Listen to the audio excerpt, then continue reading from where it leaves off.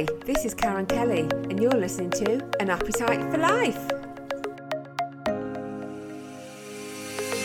There's a great mix on this show with various topics, amazing guests, and the occasional celebrity guest.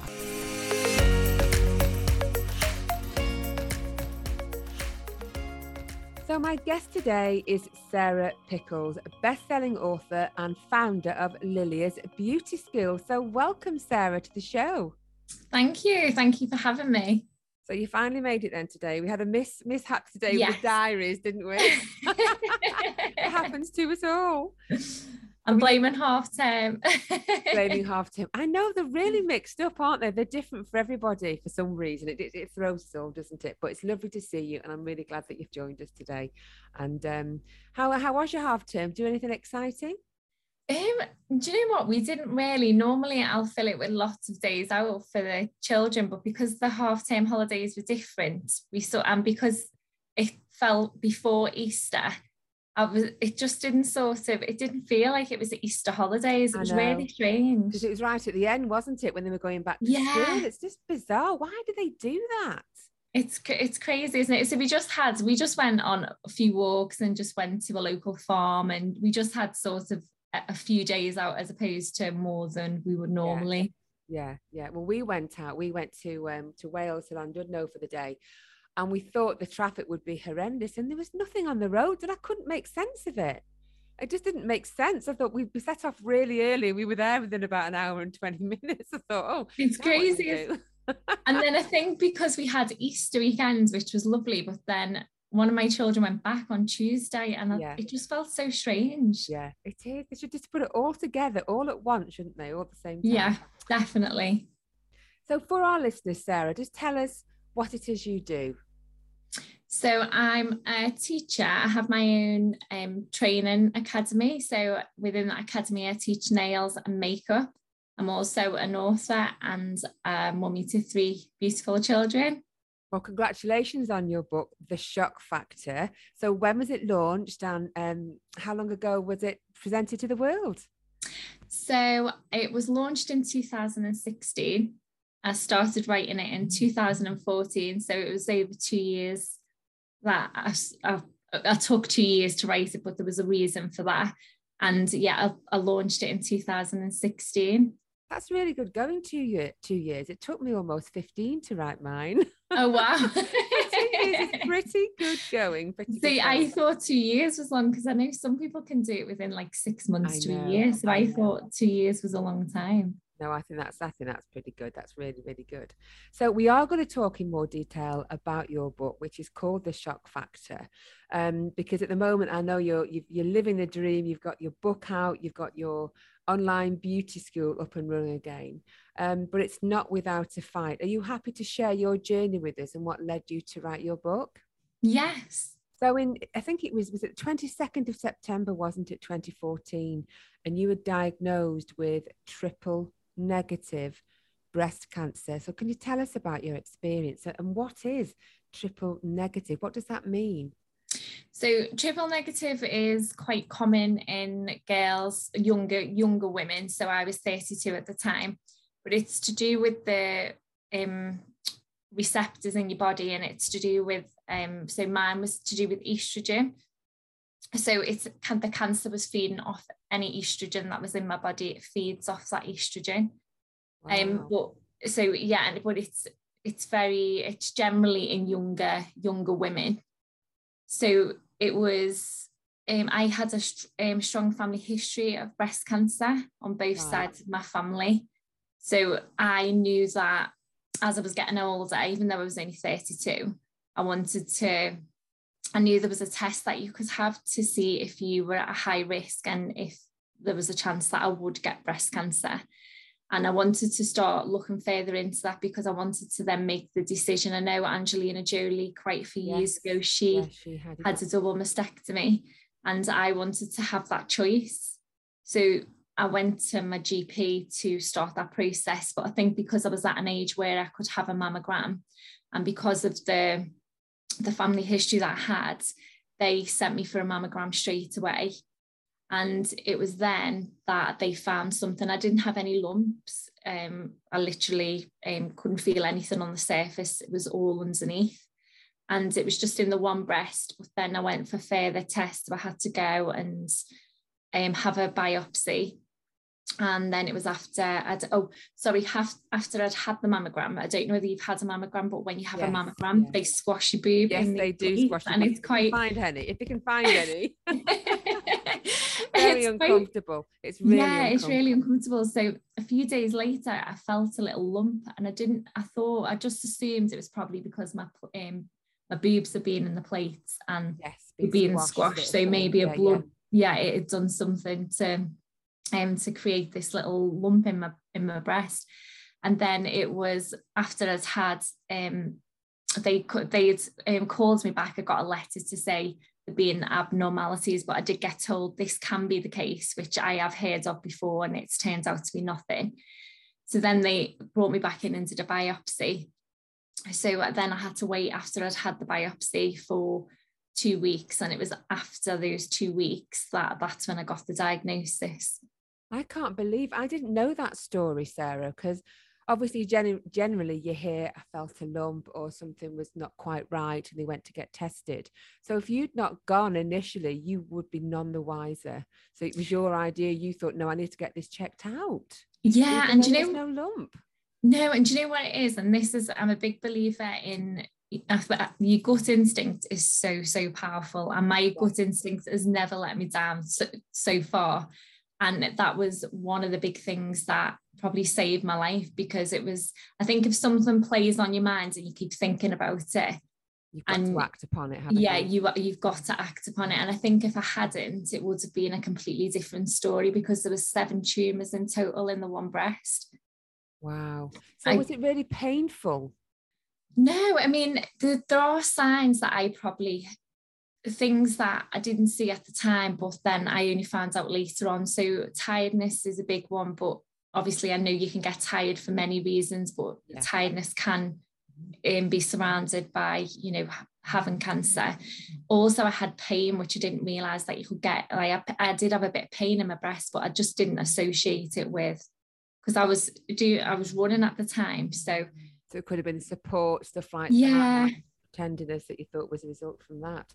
So you were 32 at the time, and did you have children at the time? I had my daughter Lily. She was 4. So what was going through your mind when you were diagnosed? Because of course you would think the worst, wouldn't you? Yeah, I mean, for me, because I watched my mum go through it, and my mum, when she had chemotherapy, she didn't cope with it very well. She had it, when people get sickness, my mum had really bad sickness, and she was in bed for a lot of the time in between her treatments. So I was 21 when my mum was going through her diagnosis, and to watch your mum go through that, you never want to go through it yourself. Yeah. So I always remember thinking, if they give me bad news, the worst thing they could hit me with is saying that I've got to go through chemotherapy treatments. And that is something I had to go through, because it was, the cancer was so aggressive, and there were 7 tumours, even though they were only small, the amount of malignant cells that were in there, they said it was really aggressive. So I'm probably lucky that I was lucky to catch it when I did, really. So you had chemotherapy and a double mastectomy. Was that your choice, or did they advise you to have a double mastectomy? The double mastectomy was my choice. So I had to have the breast that had cancer in it. I had to have that removed. That wasn't a choice, but I chose to have my second breast removed, because I didn't want to have that worry later on that it may come back. Yeah. Wow. So what was it like for your mum to see then role reversal and watching you go through the same treatment? Yeah, I think it was very hard. I mean, as a mum myself, I can only, imagine now, having 2 daughters, what it would be like to see them go through anything like that. I mean, and because you don't have that control, you're not in control of it. And I think that's what's harder. Yeah. But I believe it probably helped my mum, because I was quite positive going through it. I tried to get through it. Don't get me wrong, there was moments where it was really tough, but I tried to make the best of the situation where possible. Yeah.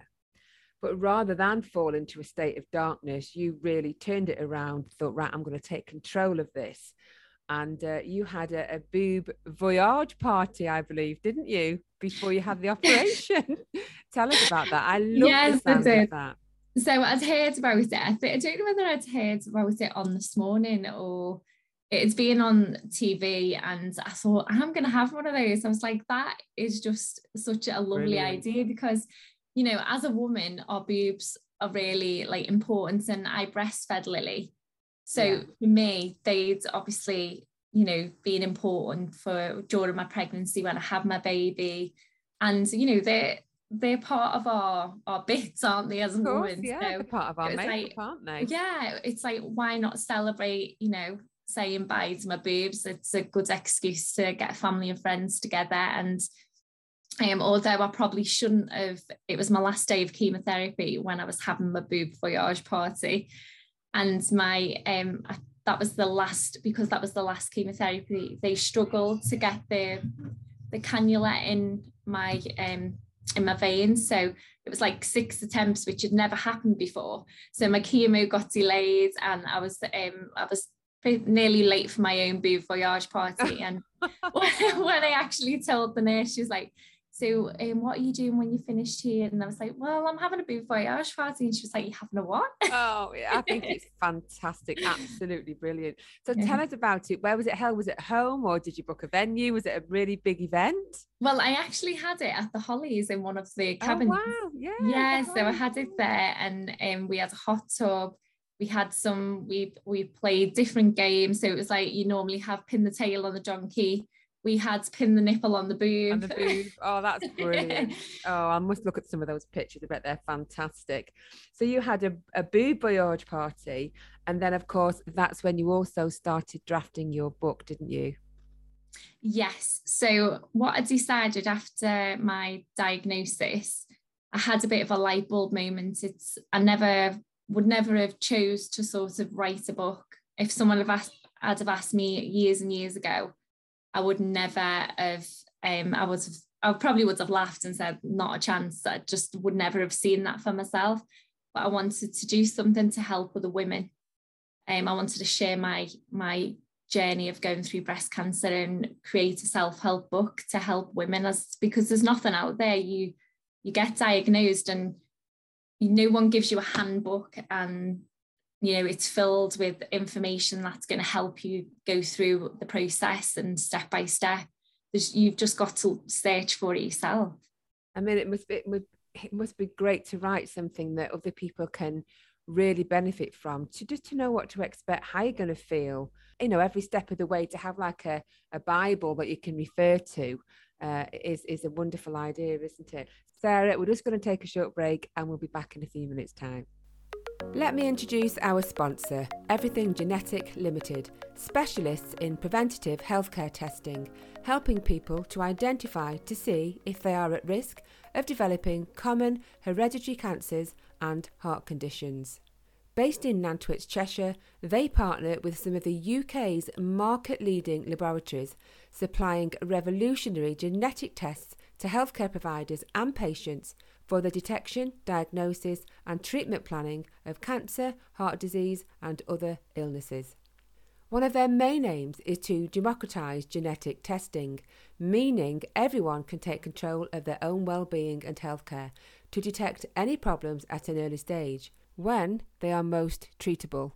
They also offer a COVID testing service, which is on the government list, initially launched to support clinical partners who were unable to get patients in during the pandemic. This service enables patients to come back into clinics to resume all important cancer testing and is available through over 200 partner companies. They offer a comprehensive range of coronavirus COVID-19 test kits and services for individuals, healthcare providers and employers. For more information, visit their website everythinggeneticlimited.co.uk. So welcome back. We're talking to Sarah Pickles about her fabulous book, The Shock Factor. So welcome back, Sarah.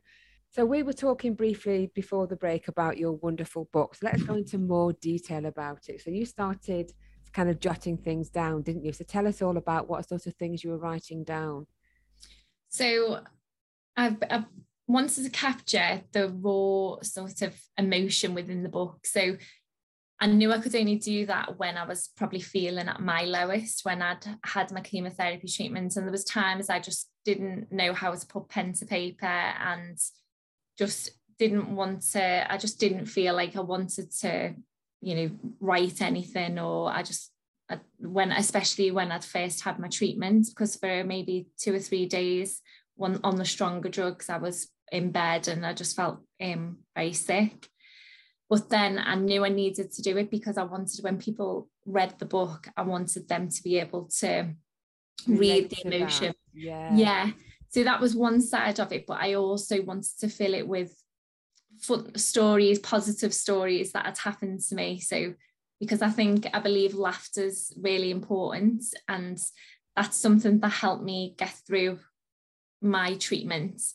And I always tried to make light of things where I could. So I shared, some really funny stories that women, when they read it, they'll be able to relate to, like when I lost my hair out my nose. That you don't realize until you lose the hair from your nose, actually what it's got a really important job, but you don't know this until... Think about that. You normally think of eyebrows, obviously, with your hair and your eyebrows, but no, you never think of your nose. But with your nose hair, it's like, because you don't have any hair there, you have no control of what comes out your nose. Really?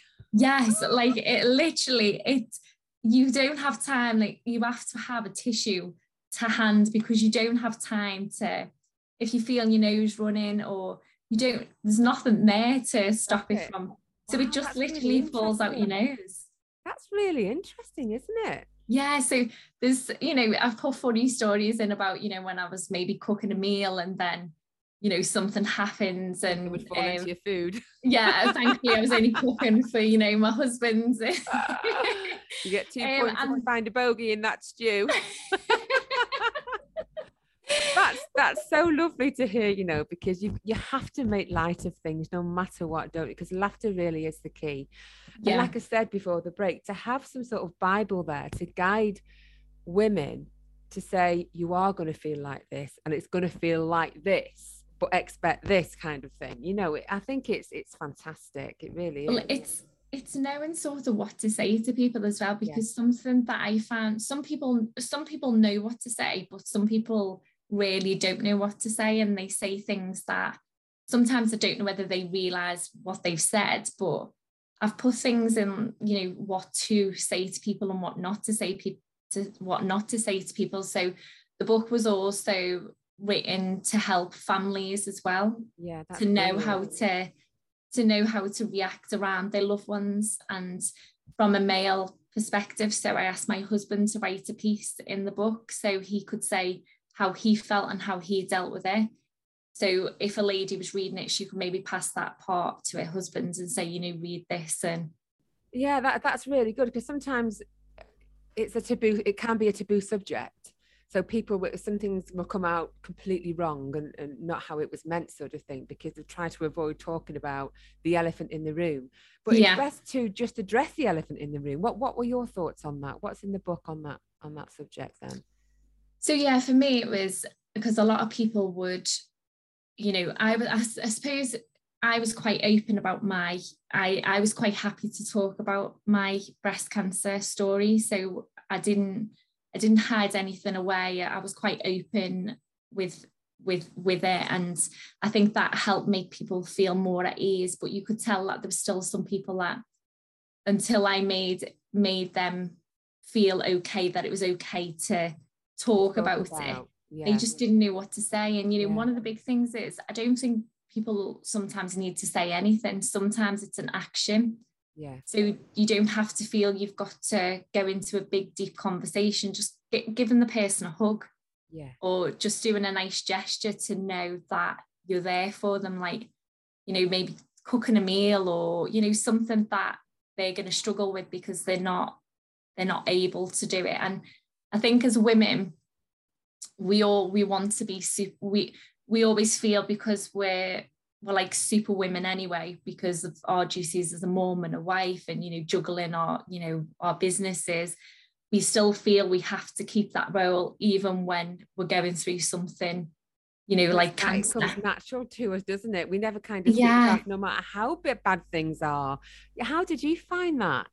Was it frustrating because you couldn't fulfill your role at a certain time, especially when you were feeling sort of really sick and really exhausted?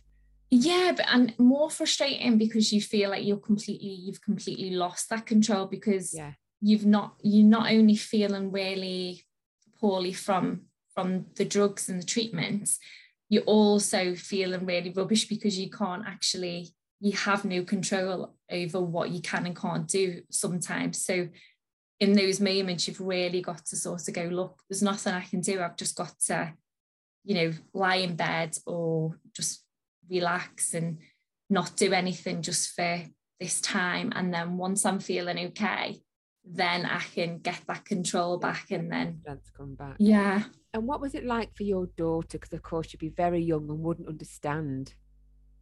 Yeah, no, she didn't understand. But again, I think it helped her because when I wasn't in bed sick, and I was probably, you know, some women, when they have chemotherapy treatment, they are poorly. They can be poorly for, you know, quite a lot of time within the month in between their treatments. Whereas, you know, where my stronger drugs, I was in bed for probably about 3 days, but I could get out of bed and have moments where I was feeling, you know, a little bit okay, but then I'd have to go back to bed. And for her, I think because my husband's positive, she had him when I wasn't there. Yeah. And then when I was there, you know, she never ever came to any appointments with us. We had our family and friends helped out looking after her, and she was in school a lot of the time. And when I showed her my hair when I had it shaved off, you know, I didn't hide anything because I felt for her it was important that she just I saw it how it was. And at the time, Frozen was a big thing, the movie. Yeah. So there's a song, the popular song that everybody knows. Yeah. She loved that song. So I remember entertaining her in the bath one day, and I was thinking, I don't care if I've got no hair. I just changed the words. So, and then I was pulling my wig off, and she thought that was the best thing in the world. And I kept doing it, and she was giggling, and I was like, and she always remembers it. If you ask her one thing that she remembers, that's one of the things that she remembers. So it's a happy thing. Yeah, exactly. So after treatment, you were actually told that you couldn't have any more children, and that the cancer treatment had resulted in infertility. But what happened next? Well, I started so before my chemotherapy treatment started, they did send me for IVF because I was only 32, and I definitely knew I would have liked another child, if not, you know, 2 children.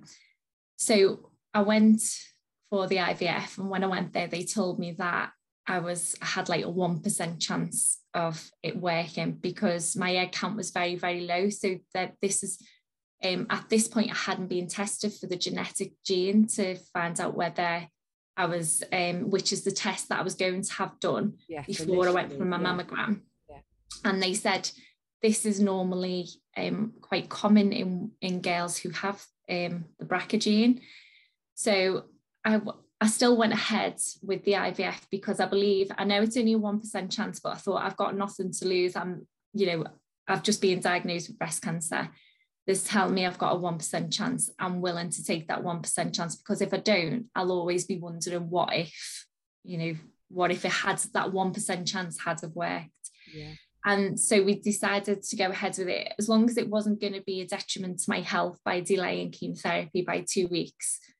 And it wasn't. So that's why we went ahead with it. And they actually got 2 embryos from IVF, which is unheard of. They said for them to get, 2 eggs from, I think they only took 7 out in total. And then by the time they go through the fertilization process, they normally lose quite a few. And I ended up with 2 out of that 7. So isn't it? It was really good. And so then fast forward, I've got the embryos I had the embryos waiting. They're still there at the moment. And I ended up going for tests for secondary breast cancer, because with triple negative breast cancer, there's a high risk of secondary. And I was having a few aches and pains. And because I'm, again, quite in tune with my body, I knew something didn't feel right. So it wasn't right. So I bet you were really worried then that maybe it had returned. Yeah, well, every time I go for a scan, I get scan anxiety. Yeah. So it's going through that process of going to have the scan, then you've got to wait for the results. And although you try to not think about it too much, it's really hard. You've just got to put it back to the back of your head and obviously get on with your day-to-day life. But it is difficult. Yeah. So they found shadows on my spine, and thankfully the shadows ended up being benign, but I went on to have further tests. And it was when I was going for a CT scan, and they do a pregnancy test. And I was like, yeah, I'm happy to do one, but I definitely know I'm not pregnant. And I just told them reasons why I knew I wasn't. And they were like, well, we still have to do it as precaution. I was like, yeah, that's fine. So my husband was actually leading a group of people. He was in Peru doing a trip to Everest Base Camp.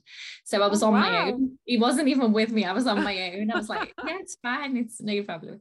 And the nurse took a while to come back in, and then she come back in with somebody. And I still didn't click this time, but I thought, she looked like she had a look of worry on her face. And she's like, I don't know how to tell you this, but you're pregnant. And I was like, wow. And I just sat there and I was like, okay. She went, we've done 3 pregnancy tests. That's incredible. So you were told you were infertile, and then to go on to naturally conceive as well. That's amazing. Yeah. So, and obviously I was on my own. I didn't know, I was just stuck for words because I didn't know what to say. I was due to be going over to the Christie for a second. I was going over there in the afternoon to have another test, and that had to be cancelled. So I just went to my Macmillan nurse in Leighton Hospital, and I was like, I'm pregnant, what do I do? I just didn't know what to do. I was like, that's amazing. So had your treatment finished then when you found out you were pregnant, or you were still having treatment? No, my treatment had finished. So my treatment finished in 2015, and Monty, my little boy, was born in 2017. Right. And then, so I found out I was pregnant in 2016. That's lovely. What a lovely story. And of course, like you said, you've still got 2 eggs frozen as well that you can use. Well, yes. Well, probably I won't, because I got sterilised. I did end up getting sterilised, but nothing will happen with them now, but which is sad in one way, but then in another, I couldn't have wished for anything more to have conceived naturally. Your beautiful children now. You've got your lovely happy ending. But you also featured on Channel 5 News with Olivia Kingsley. So tell us about that. How did that come about? So what happened is, when I found out I was pregnant with Monty, they were interested in the story because of the shadows on my spine, but then obviously the shadows on my spine were benign tumours, and then I found out I was pregnant with my baby boy. So they wanted to do a story on the whole about the going through cancer, and then finding out that I was pregnant with my miracle baby boy. That was the headline. What an experience. So what was that like for you? Well, it got featured in the Manchester Evening News first, and then from that there was lots, it went in the Sun, it went in the Liverpool Echo, Chester Chronicle, and then I ended up on Channel 5 News. And then from there I actually ended up going on Tattoo Fixes as their inspirational story. Yeah, so I saw that. I wondered, because Tattoo Fixes, I thought literally was, I know there's quite a few programs about tattoos now, but I thought Tattoo Fixes were literally changing a tattoo into something else that people didn't want. So did you have a tattoo? No, and this is the thing. So that's how I'd only think I'd watched a little bit of it. I never really sort of got into it, because I've never been, believe it or not, I'm not tattoos. I'm not really into tattoos. I never wanted to have a tattoo. And they contacted me and just said, would you be interested in being our inspirational story? So I was like, I was thinking about it, and I thought it's a way of promoting my book, Yeah. Go on and, I get to mention my book. So that was that was what I was thinking when I was thinking about doing it. I was like, well, that was what I wanted to do, just promote my book really. But then the more I thought about it, I thought it'd be quite nice to have a tattoo on my foot, and that told my story. Is it on the bottom of your foot? It's on the top of my foot, but it's on the left. So I had it on the left-hand side where the cancer was.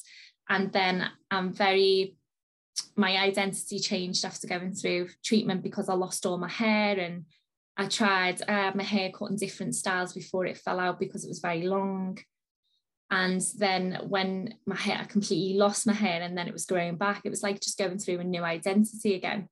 So I started my hair come back really curly. I don't know whether you've seen pictures, but it was really like dark and curly. Wow. Is that the norm for people that have been through chemotherapy and lost their hair? Yeah, I've heard that before. Yeah, they do say that it's like the chemo curl. So you love it. After you've had chemotherapy, it can come back really curly. And as it got longer and longer, the curls started to come out, but my hair has never been as curly as it was when it first grew back. And I was really lucky because my hair grew back really quickly after treatment. And I got all my eyelashes, all my eyebrows and everything. What about your nose hair? What about your nose hair? I definitely got my nose hair back, and I was so relieved. No more little gifts in your shoes and cooking anymore. Funny, that is so funny. So what's the tattoo, Sarah? What's the tattoo on your foot? So it's a peony flower because I really love peonies, and I'm very big into vintage. So I started to have my hair in like victory rolls and have it in different sorts of vintage styles of different eras, and then vintage dresses. I love regular choice shoes, so I changed my whole image. Not that I look very vintage now, but and so the peony represents the sort of change of the transformation of me going through a different identity. And there's a butterfly that sits on the flower, and that's what I believe a woman represents when she goes through her cancer journey, because I believe when you're going through your own, everyone's journey is very personal to them, but I believe when you're on that, you go through all the different stages and transformation, and there's really hard times, but then you go through this lovely part where you sort of grow into this beautiful butterfly because you've become stronger, and you do feel different, and it is a positive change. And it's lovely for you to see that every day, isn't it? Just as a reminder how strong you are and how wonderful life is now. So tell us, where can we buy this book? Where can we get The Shock Factor? So you can get it on Amazon. It is on Kindle and paperback. Wonderful. Let's also talk briefly about Lilia's Beauty School. Tell us about that before we go. So Lilia's Beauty School is something that was born in 2016 after going through my treatment. I've been in education for 7 years now, and I used to teach in 2 colleges in sort of one in the Cheshire area and one up in Stoke-on-Trent. And it was only after I'd gone through my treatment that I thought, you know what, I wanted to reduce my stress levels, and I wanted to sort of be in control of my own be in control of my business, and just I had children, so I wanted to be around my children more and, have that flexibility. Yeah. So that's when I decided I'd set up my own private teaching school, teaching makeup and nails, which I started. However, with the surprise pregnancies, because I did have a daughter as well. So I had 2 miracle babies, not just one. Wow, so you've got a house full now. You've got a house full, haven't you? Yeah, so I had another miracle baby in 2018. So I've got 2 daughters now and a son. So I had to make the decision to become a stay-at-home mum. And it was the right decision because I wanted to pour everything into them, and I'm so glad that I did. And we were in a position where I could be at home with them. So now I'm just sort of bringing Lilia's back to life. It's been asleep for nearly 3 years. So I'm just bringing it back to life now. Wonderful. So if any of our listeners have been through maybe a similar experience, or they have any questions, or they'd like to get in touch with you, how can they get in contact with you? So they can, I have a Facebook page called Sarah's Story, Beating Breast Cancer One Day at a Time. So they can send me a message through there, or they can just search for me, Sarah Pickles, and send me a message through Facebook, or they can go to my website, which is www.liliasbeautyschool.co.uk. Fabulous. Oh, it's been such a joy talking to you today, Sarah. You really are an inspiration to many women out there. Congratulations on everything, and I wish you all the best for the future. Oh, thank you so much for having me. It's been lovely. You've been listening to my podcast, Appetite for Life, also supported by sponsor Danebank House Dental Practice, where happiness starts with a smile. Would you like to be a guest on this show? Or maybe you're interested in a sponsorship package? For any further information, you can find me across various social media platforms as Karen Kelly Podcasts, or send me an email, karenenderkelly@btinternet.com.